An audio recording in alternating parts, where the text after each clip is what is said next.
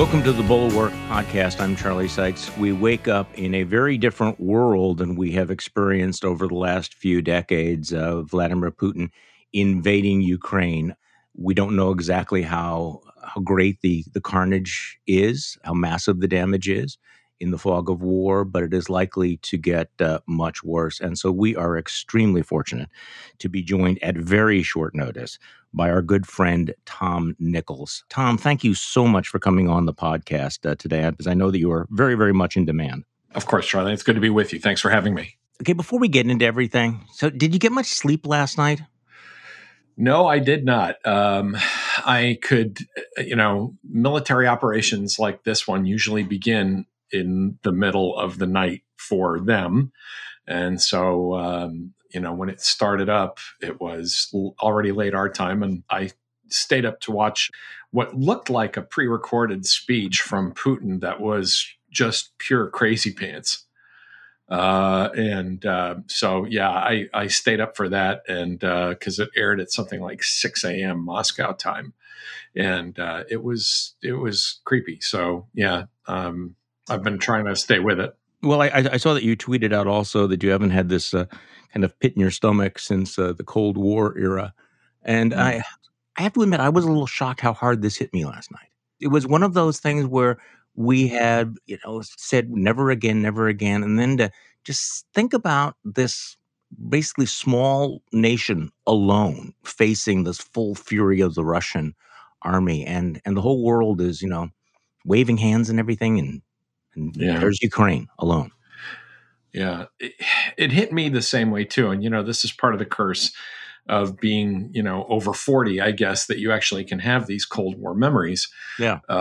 But the idea that a country that still hasn't recovered from the Soviet experience, still has for a country of its size, has a ridiculously small GDP and low standard of living. And yet their dictator has decided to prioritize, nostalgic dreams of glory. I mean, it's nuts. And to see the Russian army on the move, that's why one of the things I tweeted last night is, to anybody that I said over 20 years ago, I mean, I was talking with Polish colleagues and saying, come on, this is a different Russia. They're not going to try and roll over Ukraine and threaten NATO. Right. And I was wrong. I mean, I couldn't, maybe I was right in 1999 to say, the Russians aren't really interested in this. But, Putin, I think, has really become that guy in a way that he might not have been 20 years ago. I know there's a lot of argument, and really it doesn't matter now. There's a lot of argument about, was he always like this? Did he become this? But there's something to watch him now. There is something very strange about him, something very detached and kind of flattened. And his speech was full of these heavy sighs, where he'd be talking and he'd kind of, with this. And I just thought there's just a weirdness to it that then when it's combined with watching those forces moving across the border, that's when you get that feeling in the pit of your stomach. So is he a completely rational actor at this point? I mean, I guess, part of this debate is, he's been very, very savvy, and obviously he has the measure of the West, and he's planned this for some time. That doesn't necessarily mean that he's not a little bit unhinged and crazy, or in some sort of an information bubble that is causing him to behave in a somewhat irrational manner. What is your take on that? I think all of those are right. I think the words I've been using are unhinged and in a bubble. And it's interesting you bring up rational actors, because, during my teaching career, we always try to educate people about policy making and what does it mean to be a rational actor. And I think on his own terms, he is a rational person. He has preferences. He acts on them in a very, organized way. He knows what he's doing. To be irrational means that an irrational person likes chocolate one day and vanilla the next day. Yeah. Right. Whereas, rational people set up preferences and say, I like A, I like B, I like C. And so in that sense, he's rational. But there is another part to rationality, which is, are you connected to reality? Can you process information? Do you understand what people are telling you? And are you perceiving the world and the facts around you in some way that isn't so mangled by your own internal cognitive prism that you're really not, hearing people. And to give an example of that, Saddam Hussein, when people told him, look, the Allies are about to invade, they're going to cross the line of departure. And Saddam kept saying, no, that's not going to happen. Mm-hmm. That's irrational. That's just, I can't accept, or Hitler, when people were saying, look, we're losing at Stalingrad. And Hitler would say, no, we're doing fine. Tell them not to retreat. That's irrational. I'm a lot concerned, not a little concerned. I'm a lot concerned that Putin is seeing the world and taking in that information in ways that only make sense to him. So he could be internally rational and think that he understands what he's doing, but completely disconnected from what's happening in the world around him. I want to spend more time on this subject. And I just want to let people know that we're going to be continuing this conversation later tonight. Actually, Tom, you're going to be joining us for the Thursday night Bulwark live stream, really a special live stream. Bill Crystal's going to join us, Amanda Carpenter, and you. And for Bulwark Plus members, I think this is going to be a great opportunity to go into real depth and detail. And of course, if you're a Bulwark Plus member, you can leave questions for us to discuss.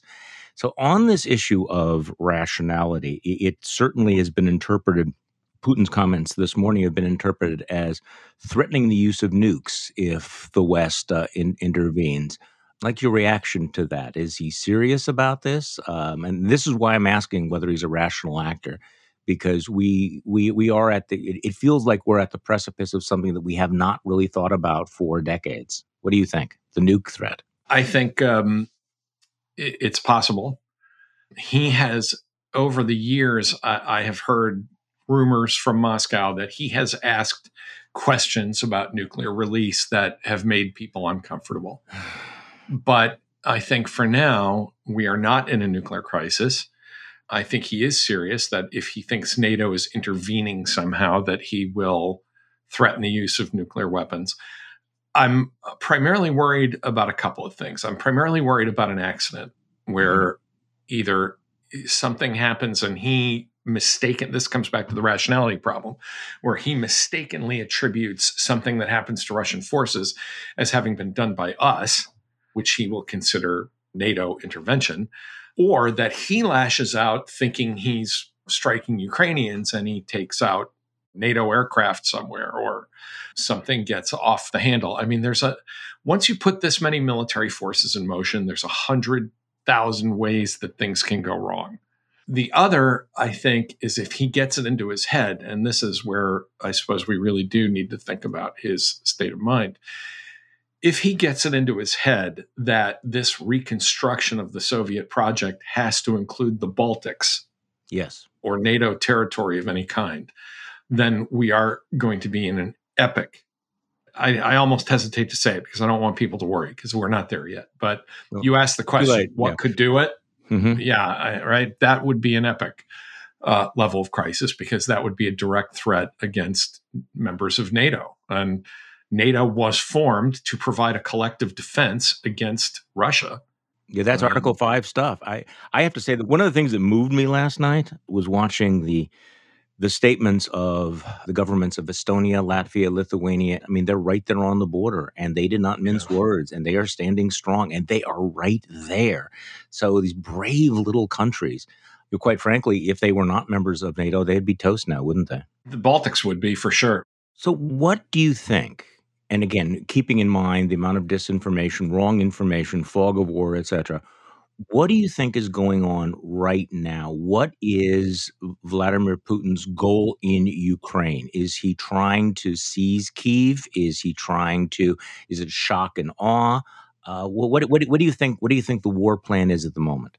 As you pointed out, we're all going to talk about this again tonight at 8 o'clock. We'll be much smarter then. Right. And we'll know, because the reports, as I am sitting here and as we speak, the reports are that they're heading into Kyiv. Now, what they're going to do when they get there, I don't know. That they might choose to.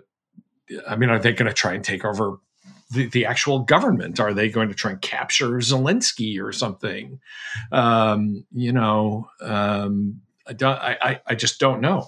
I mean, clearly, one of the strategies would be, and you correct me on this because you know so much more than I do about this, but you decapitate the government, put in some sort of a puppet government, but don't try to occupy the country. Do you think that that would be the game plan? I think so because occupying, I mean, Ukraine is gigantic. It's big, yeah. It is, it's basically from Boston to Chicago down to Richmond. You're talking about trying to occupy the equivalent here in the United States. Be trying to occupy like the entire Northeast, all the way out to the Midwest and down to DC. So I think they don't want to do that, and I think Putin does not want to have a lot of body bags coming home to Russian mothers. I think he also, believe it or not, may be serious that he regards the Ukrainians as Slavic brothers and sisters and probably doesn't want to kill a lot of them. But the goal here, I think, is definitely to collapse the government and replace it with a government that's going to look sort of like his mini me in Belarus, and create this kind of reconstitute this Slavic core of the old Soviet Union and Russian Empire. Now, again, how he does that, hard to say. I think Professor Laurie Friedman in London, we're two of the few people that keep saying he's not a good strategist. I think people have really gotten into their head. He's a wily Russian chess player. He's a deep thinker. Look. The guy was a lieutenant colonel in the KGB and not really good at it. I mean, he was stuck in a backwater assignment for most of his career. This is not an exceptional human being by any standard. And I think, this notion that he's got this all gamed out, I mean, I think he's operating almost entirely on emotion. That's interesting. That's what Gary Kasparov told me on the podcast last week. He said, he's not a chess player. That's not the way he thinks about it. So there's always the danger of underestimating someone. And as you're pointing out, there's also a danger of maybe overestimating, that may not be deep thoughts here.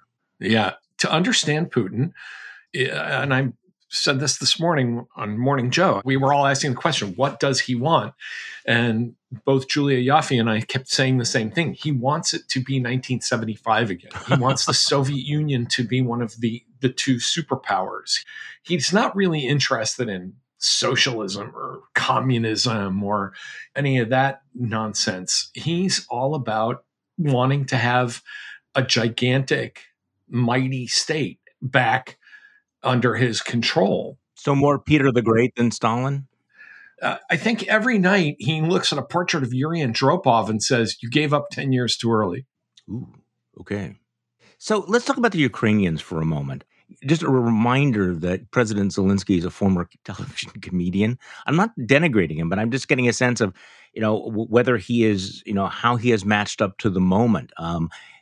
For the last several weeks, he's been saying, no, don't overhype this. It's not imminent. It's not imminent. It's not imminent. It turns out that everything we said about Putin's plans turned out to be true, which is actually kind of reassuring that all of the intelligence released by the U.S. government and Joe Biden has in fact been vindicated, which again is not always a given. Zelensky gave a very eloquent speech yesterday where he talked about, war is pain, blood, mud, and death. But then he said, if Russia attacks us, we will defend ourselves, not attack, defend. And in attacking, you are going to see our faces, not our backs, our faces. So give me your sense of Zelensky and how he has handled this and handling it now. Well, first, let me say that I agree with you about how reassuring it is that the Biden administration's been right every step of the way so far. That there is not, there's just no sense, as I felt in 2014, where I think we got caught flat-footed by a lot of stuff. Yeah. There just wasn't that sense this time around. And I thought one thing that isn't talked about enough is the way that Biden was willing to take risks with U.S. intelligence and reveal things as a way of firing across Putin's bow to say, listen, we know what you're doing. Here's the intel. Here's my proof that I know, and now you know that I know. I think the people that are trying to turn this, and of course, we both know who they are, the people that are trying to turn this into some narrative about how badly the Americans have handled this, I think is it's just silly at this point. I mean, I've never hesitated to criticize this administration, but on this one, I just don't have a lot of room to say anything critical because I think they've done it well. With Zelensky, he's handled it as well as a guy who's never had any experience in politics could handle it. I think he made some stumbles early on when he lashed out at some of the other NATO countries. He drew some hot shots back from people like the former president of Estonia saying, Sonny, we were putting our own houses in order for 15 years while you guys were screwing around in Ukraine and not getting ready for a day like this. And I think it's never a good idea to appeal to your allies by saying, if you don't help us, you're next. So, yeah. I mean, it was human and understandable, but also it's a lesson. And I, just like you said, Charlie, I'm not doing this to slam Zelensky, but it's a lesson to voters everywhere that international politics is serious business. I'm sure it seems really great and a hoot to say, let's elect this comedian who's promising to clean up the government. The rest of the world, does not allow for on-the-job training. I want to play a little bit of audio because I think that there was one sort of iconic moment that I think people are going to be playing for a long time. This is and I know you've seen this. This is the Ukrainian ambassador to the United Nations talking to his Russian counterpart last night, and this is what he said. And I welcome the decision of some members of this council to meet as soon as possible to consider the necessary decision that would condemn the aggression that you launch on my people. There is no purgatory for war criminals. They go straight to hell, Ambassador. Tom, it strikes me as that's one of those sound bites that's going to be played for a very, very long time. That there are certain moments, and the United Nations, I think, is not always very effective, but every once in a while it is a scene of high drama. And I think of Adlai Stevenson. I think of other moments, in the United Nations. That was one of them. Yes, it's, as you were saying that, Charlie, I was about to interject and say Adlai Stevenson. I'm prepared to sit here, don't wait for the translation. I want an answer, and I will sit here till hell freezes over. The other moment like that, we are so old that we remember that. Yeah. Well, and I was 2, but the one I saw in real time that I remember later in my life was Gene Kirkpatrick playing the 1983 Korean shootdown thing. Yeah.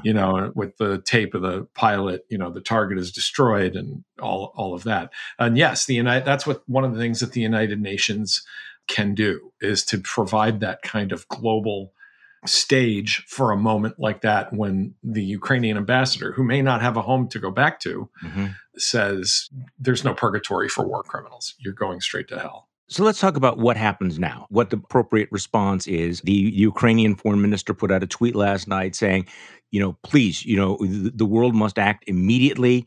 The to-do list, number 1, devastating sanctions on Russia now, including SWIFT, which is cutting off Russia from the world financial system. Fully isolate Russia by all means in all formats, weapons, equipment for Ukraine, financial assistance, humanitarian assistance.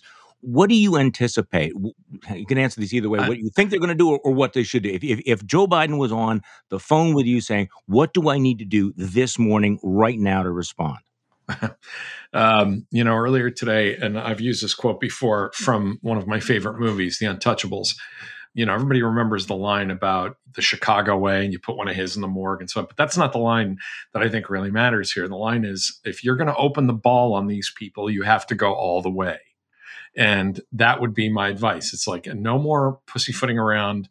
I mean, I'm already seeing news reports that the European Union is kind of backing away from cutting Russia out of SWIFT. So what do I think should happen? I think you should open the ball on these people and go all the way. It's very hard to get to Putin financially or politically. I mean, he just doesn't care. He's got money squirreled away all over the place. The guy probably sleeps like Scrooge McDuck on a pile of gold for all we know. But the people around him can be made to feel this, and they should. Their kids should be sent home from Europe. Their visas should be canceled. They want to be Russian patriots. Good. Let them live in Russia and use Russian money. But to really degrade his ability to wage war and No, aggression, there's not. don't you need to hit the full economy? I mean, No. Russia's been described as a gas station with nukes, but if you shut off the gas station, Yeah. if you shut it down, It's hard to do sanction. People, I think Americans have always had an overestimation of what sanctions can do. Sanctions helped to bring an end to apartheid, and that only took about 15 years. The problem with sanctions is that a dictatorial government like Putin's can pass the pain off to a population that's willing to bear it. And degrading his military, he has the military he needs. The one thing that he has spent money on is his military spending. Americans, again, they get misled. They say, oh, American military spending is much more than Russians. Yes, because we actually pay our officers and enlisted folks real money and provide them health care and housing and all that other stuff. By Russian standards, Putin spends a lot of money on the military. So the idea that we can Saddam Hussein this and put him in a box and degrade, it's not going to happen. All right, so let's talk about what happened last night and put this in some political context, because while this war is unfolding, we saw the entertainment wing of the GOP, I thought, really clown themselves. I mean, not just Tucker Carlson, who continues to double and triple down on his pro-Russian propaganda, but then you had a truly bizarre moment. And I say that having had so many other bizarre moments where the former president of the United States calls into the Laura Ingraham show. Now, Laura Ingraham is, saying that, that the Zelensky speech was pathetic and all of this. And apparently Trump had earlier given a speech down in Mar-a-Lago to his club members where he praised Putin as being smart because he's taken over a country for $2 worth of sanctions. So then he calls into Laura Ingraham's show. And Tom, this actually happened. Now we basically have the Ukrainian ambassador to the United Nations looking like a defeated man. Your final reaction? Well, I think the whole thing, again, would have never happened. It shouldn't happen. And it's a very sad thing. But what's also very dangerous is you told me about the amphibious attack by Americans. You shouldn't be saying that because you and everybody else shouldn't know about it. They should do that secretly, not be doing that through the great Laura Ingraham. They should be doing that secretly. Nobody should know that, Laura. And that was the Russian. Those are the Russian amphibious landing. No, I thought you said that. I thought you said that we were sending people in. No, okay. I did not. No. That would be news. That would be news. All, and you know what? Hey, Laura, that's all we need. That'll be next. Okay. Now we ought to protect our own borders. We ought to get to the southern border and start protecting the southern border. So I wrote in my newsletter this morning, to paraphrase Winston Churchill, for fuck's sake, the former president of the United States is thinking that American troops are invading Ukraine. I mean, you want to talk about a guy who is not a rational actor. Yeah. And the last 48, I know that nothing ever changes, but the last 48 hours where Trump has decided he's doubling down on his admiration for Vladimir Putin, it's been an extraordinary moment, hasn't it? Yeah. With Trump, you're talking about someone who's both irrational and stupid.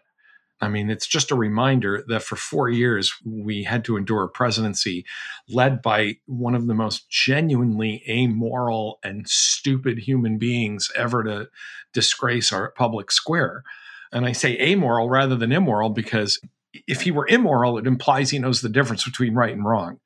Yeah. He's a goldfish. I mean, he just swims where the food pellets are. But, this always comes back to it. I mean, Trump is awful. But what must it be like to be Laura Ingraham and to sit there and do this and know exactly what you're doing? I mean, is Tucker Carlson so full of grievance that, and Laura Ingraham so full of inchoate rage that they will actually support the dictator of the Kremlin making war in the center of Europe simply because it owns the libs? I mean, is that the depth to which these people have sunk?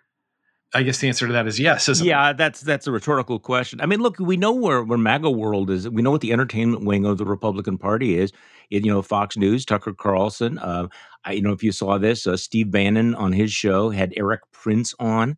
and they said It's incredible. we should be supporting Russia because Putin is anti-woke and has no tolerance for LGBTQ. Yeah, forget the assassinations, the war crimes, all of that stuff. It's all about that. CPAC is meeting down in Florida this week. Tulsi Gabbard, who is a Putin apologist, has a prime speaking role at all of this. So, I mean, it does seem that right now there's some real cognitive dissonance between the entertainment wing of the Republican Party and the elected wing of the Republican Party. The entertainment wing is all in on Trump and isolationism, and they will continue to come up with these rationalizations as long as it's anti-Biden. But give me your take on the reaction of elected Republicans, even, and I'm going to regret saying this, even Marco Rubio and Ron Johnson are issuing statements condemning Vladimir Putin this morning. So it seems that at least for now, speaking of goldfish, they're not buying in on the pro-Putin spin. So what do you think about this? Does it change anything? And just to add another name to the God, I'll regret saying this list that you just went to, and even Mitch McConnell. Yeah, that's less surprising to me. Well, the entertainment wing of the GOP tends to control the political wing of the GOP. So to have these electeds kind of stepping forward and saying, no, we actually do have a serious job to do here in Washington, and no, supporting the Russian army rolling through Europe is not one of those jobs. But we've spent a lot of years, you and I, talking about, man, this grift, and these guys will say anything to get a paycheck. I think it's also important to add, these are just really bad human beings. Yeah. I mean, when, the past few days has really emphasized, these are just lousy human beings. Because there comes a moment where there are things you just don't say, no matter how much of a paycheck there might be in it. And, it's clear that there is no bottom for these folks. Now, does that lead to a crack up within the Republican Party? I don't think so, because I think the entertainment wing is going to say, yeah, they got to say what they've got to say, and that's fine. We're not really talking to them. We're talking to the public. But the feedback loop is that the more of this poison the public takes in, the more they expect this from their elected representatives. So eventually, the rot will seep in. But for now, I think there's a little more distance between the electeds and the entertainers. And I think they're happy to leave each other alone for the time being. But I don't know how long it's going to last. I think your analysis is exactly right. And I think that's the way it's going to play out. But back to your point about what horrible human beings they are. And I know this may seem redundant, but our new colleague, Will Salatin, has a great piece about Tucker Carlson and his pro-Russian propaganda. And he really points out the kinds of things that Carlson is doing. For example, on Tuesday, he impugned the patriotism of Alexander Vindman, who's a Ukrainian American who came to this country. He went farther than that. I mean, he smeared him with one of those dual loyalty. Absolutely, that's what I was getting. I mean, look, this is a guy who joined the military. He's earned a Purple Heart in Iraq, and then he says, well, Carlson says, well, Vindman, you have a moral obligation to defend his homeland. There's just a virulent anti-Americanism to Tucker Carlson that is. It's extraordinary. And I know you and I, we both struggle with this. Like, how does everybody not see this? How do you go through this and go, yeah, I'm still listening to this guy. This guy is still reliable. I still trust him. Totally agree with you. This is something we both struggled with for a long time, including the question of how much money is enough? I mean, does it? Yeah. You're already, making money hand over fist. You have more money than you will ever spend. You have fame. You have millions of eyeballs tuning into you every night. And yet it's not enough. You still have to smear a wounded veteran of the United States Armed Forces because it was just hanging there. People have said this about Putin, right? Gary Kasparov always says, Putin never says why. He says, why not? And I think, when you're listening to Carlson and these kinds of horrendous smears on people and these kind of nutball anti-American things that come out of him, it's almost like he's always saying, I could avoid saying this, but why not? Why not just say it? Because let's see what happens. Let's throw another turd in the punch bowl. Let's throw another grenade in the pool and see what happens. And it really is horrifying. But I think two things. First, the entire entertainment wing of the Republican Party has basically been gripped by oppositional defiance disorder. Sure. Yes. That they're just against everything. There's no there. Oh, Tulsi Gabbard? Yeah, she's against a lot of stuff. Let's get her. and she's got a fan base of weirdos who follow her because she's an attractive woman, and the people that were plumping for her in the Democrat, sure, bring them to CPAC. Why not? But the other thing I think is that there is with folks like Carlson and the others, and I tried to kind of get at this in a tweet the other day where I said, they're so angry at a system and an establishment that doesn't value them as much as they think they should be valued, that they are literally willing to support the Kremlin going to war in Europe as a way of kind of getting back. I said the other day, imagine how history could have been different and how many people's brains could have been spared all this toxic waste if MSNBC and CNN hadn't fired Carlson. The guy gets shit canned and says, okay, fine, I'm on Russia's side. Okay, what if Donald Trump had gotten more affection from his father? I mean, how history would have been different. No, I think on this whole range of what's going to happen among the Republican Party, I think again, let's kind of underline the fact that there should be no illusions that the entertainment wing is the dominant wing of the Republican Party, not the elected officials. Tucker Carlson is much more influential in MAGA world than Mitch McConnell. So eventually they will go that way. But also because there's gradations. On one end, there's pro-Putin. And then sort of adjacent to that is anti-Putin. Well, we're not defending Putin, but we're just ripping all of his critics. We've seen this before. And then, of course, you have the one unifying theme, which is that whatever happens, we're anti-Biden. So if Biden's too strong, he's a warmonger, or he's a weenie, we're going to rip him for either way. Because essentially the id of the Republican Party is let's go Brandon. That's it. I mean, there's no coherent foreign policy. Yeah, there's no coherent foreign policy, and they'll all settle down to the let's go Brandon foreign policy, which is that you may not be pro-Putin, you may not even be anti-Putin, but you're definitely going to be anti anything Biden does. Yeah, I mean, it is this the GOP, which went from this confident, can-do, really almost overconfident party when you and I were, I came in a little after you did in the late 70s, but, certainly in the 1980s, this party of sort of very robust kind of, we can solve all the world's problems. We can win the Cold War. We can fix the economy. Again, even to the point maybe of overconfidence, has now become this insecure, grievance-ridden party of angry losers. And I don't mean actual losers, but self-identifying people who somehow deep down feel they've been done dirt and that they think of themselves as losers. And every political utterance is just this constant lashing out about everything. Right. I think something else has happened as well, that the entire focus of the right has shifted from foreign opponents, with the end of the Cold War, no longer focused on enemies like the Kremlin. The real enemies are domestic. They have turned their eyes homeward so that the people that are really the threat to America are their fellow Americans. So it's interesting. I mean, every once in a while, you'll have somebody who will talk about being tough with China, et cetera, et cetera. But the real animus, the real passion, the real emotions are reserved for fellow Americans. And that's,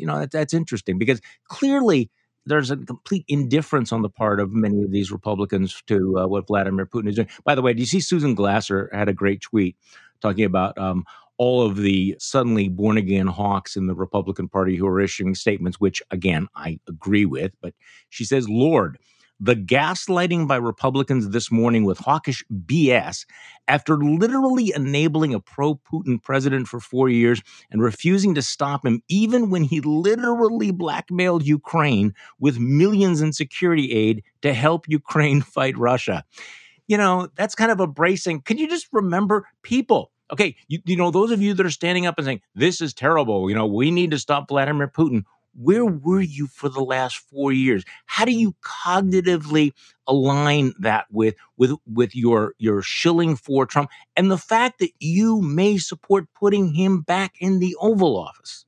Yeah, and some of the other folks out there saying, well, at least under Trump, we had a tough Russia policy. No, we didn't. We had a legacy policy of being relatively tough on Russia that was carried over from the end of the Obama era. And, frankly, Obama wasn't paying enough attention to Russia. But after Crimea, and there were sanctions in place, and what's really astonishing is the same people that are glorifying those 4 years under Trump. I almost feel like it's gaslighting to just have to talk about it, but Trump was actively trying to undermine the rest of the government because he didn't want to openly change the policy. So he said things like, yeah, sure, that's our policy, and the State Department, and then quietly saying, okay, but that's not our policy. Blackmail Ukraine, tell them they don't get any of this. And so the people that got trapped in that, the people like Vindman and Fiona Hill and others were saying, look, I'm executing the official policy in the United States, but now I'm in trouble because the president keeps whispering under his breath that that's not really the policy because he knew what he was doing was illegal. Yes, we're going to give military aid to Ukraine. Now hold the military aid until they give me an investigation into Joe Biden. This is and these same, as you just pointed out, I guess we're in heated, loud agreement here. These same Republicans are now saying, well, of course we've got to be tough on Putin. Well, again, what you had a president actively blackmailing the country for it. He was impeached for blackmailing the country that's now under a Russian invasion. And yet somehow this is Joe Biden's fault. And if only Donald Trump, the greatest enemy outside of Russia that NATO ever had, by the way, that somehow things would be right with the world. I mean, it's just an astonishing level of cognitive dissonance and unbelievable bullshittery. Yes, but one thing that Trump has learned is there is no such thing as history. You just revise it. You lose an election, you just make up the big lie that you won the election. You blackmail Ukraine, you suck up to Vladimir Putin, you appease Vladimir Putin, you revise that history into he was afraid of you. He was terrified. He would never have done this. I mean, look, Vladimir Putin was not going to invade Ukraine when Donald Trump was in the White House because the greatest strategic success of his life was having an appeaser actually as president of the United States. He just wasn't going to fuck that up. Right? Do you agree? I mean, why didn't he do it while Trump was president? Why would you kill the goose laying golden eggs? Well, yes, exactly. You're getting everything you want from him. He's weakening NATO. And I firmly believe that in the second term, when basically Putin had wrung everything he could get out of Trump, we'd be right where we are now. And maybe even sooner and in a worse condition. But the other thing, when people talk about this, I'm sorry, did everybody forget that Helsinki happened? Yeah. Does everybody remember, Donald Trump standing there like a whipped puppy? One of the recent books about Trump also says that Trump has basically been telling people that in a second term, he would probably pull out of NATO or gut NATO. Yeah. And Susan Glasser says she can confirm this story. In fact, Trump had privately indicated that he would seek to withdraw from NATO and to blow up the U.S. alliance with South Korea should he win re-election. Yeah, the second term, Trump had said, we'll do it in the second term. And this is from I Alone Can Fix It book excerpt, the book excerpt from Carol Leonnig and Philip Rucker. So this is solidly reported. I mean, this seems to be relevant for all of the Republicans who've suddenly decided that they are going to be hawkish and that they're going to, stand up and be strong. They have supported somebody who has undermined NATO and might actually destroy it if he gets back into the presidency. So I don't know. Well, Obama gets roasted for a hot mic moment where he says something that is relatively innocuous, but that probably you shouldn't say out loud to a Russian prime minister. On arms control, on the START treaty, I'll have a little more flexibility after the election. Yeah. Okay, we have incidences of that. Ford and Brezhnev at Vladivostok had conversations like that. It's bad, but the right wing completely lost its mind about that. Here's Trump just saying point blank, and of course, don't think for a moment that Putin didn't know this. If I get into a second term, I'll obliterate NATO and all of our most important security alliances. Again, it's incredible. And as you say, now to have Republicans standing up and saying, no, I'm here to defend the future of freedom in Europe. It is galling. It's really incredible. It is. Well, we're going to continue this conversation. Just a reminder, the Thursday night Bulwark live stream tonight at 8 o'clock Eastern time for Bulwark Plus members, Amanda Carpenter, Bill Crystal, me, and Tom Nichols back. So for all of you that think, well, Charlie, why didn't you ask Tom about this? Well, we didn't get to a lot of things. I want to talk about your piece that you wrote for The Atlantic, Putin Chooses a Forever War. Tune in tonight, Thursday night, Bulwark. It's our exclusive weekly live stream for Bulwark Plus members. If you join today, you'll be able to access it. And again, if you do, you can leave comments, you can leave questions for tonight. That is tonight at 8 o'clock. Tom Nichols, once again, I cannot express how grateful I am that you've carved out some time on this very busy day to talk with us. Thanks, Charlie. Good to be with you. And thank you all for listening to today's Bulwark podcast. I'm Charlie Sykes. We'll be back tomorrow, and we'll do this all over again. See you tonight.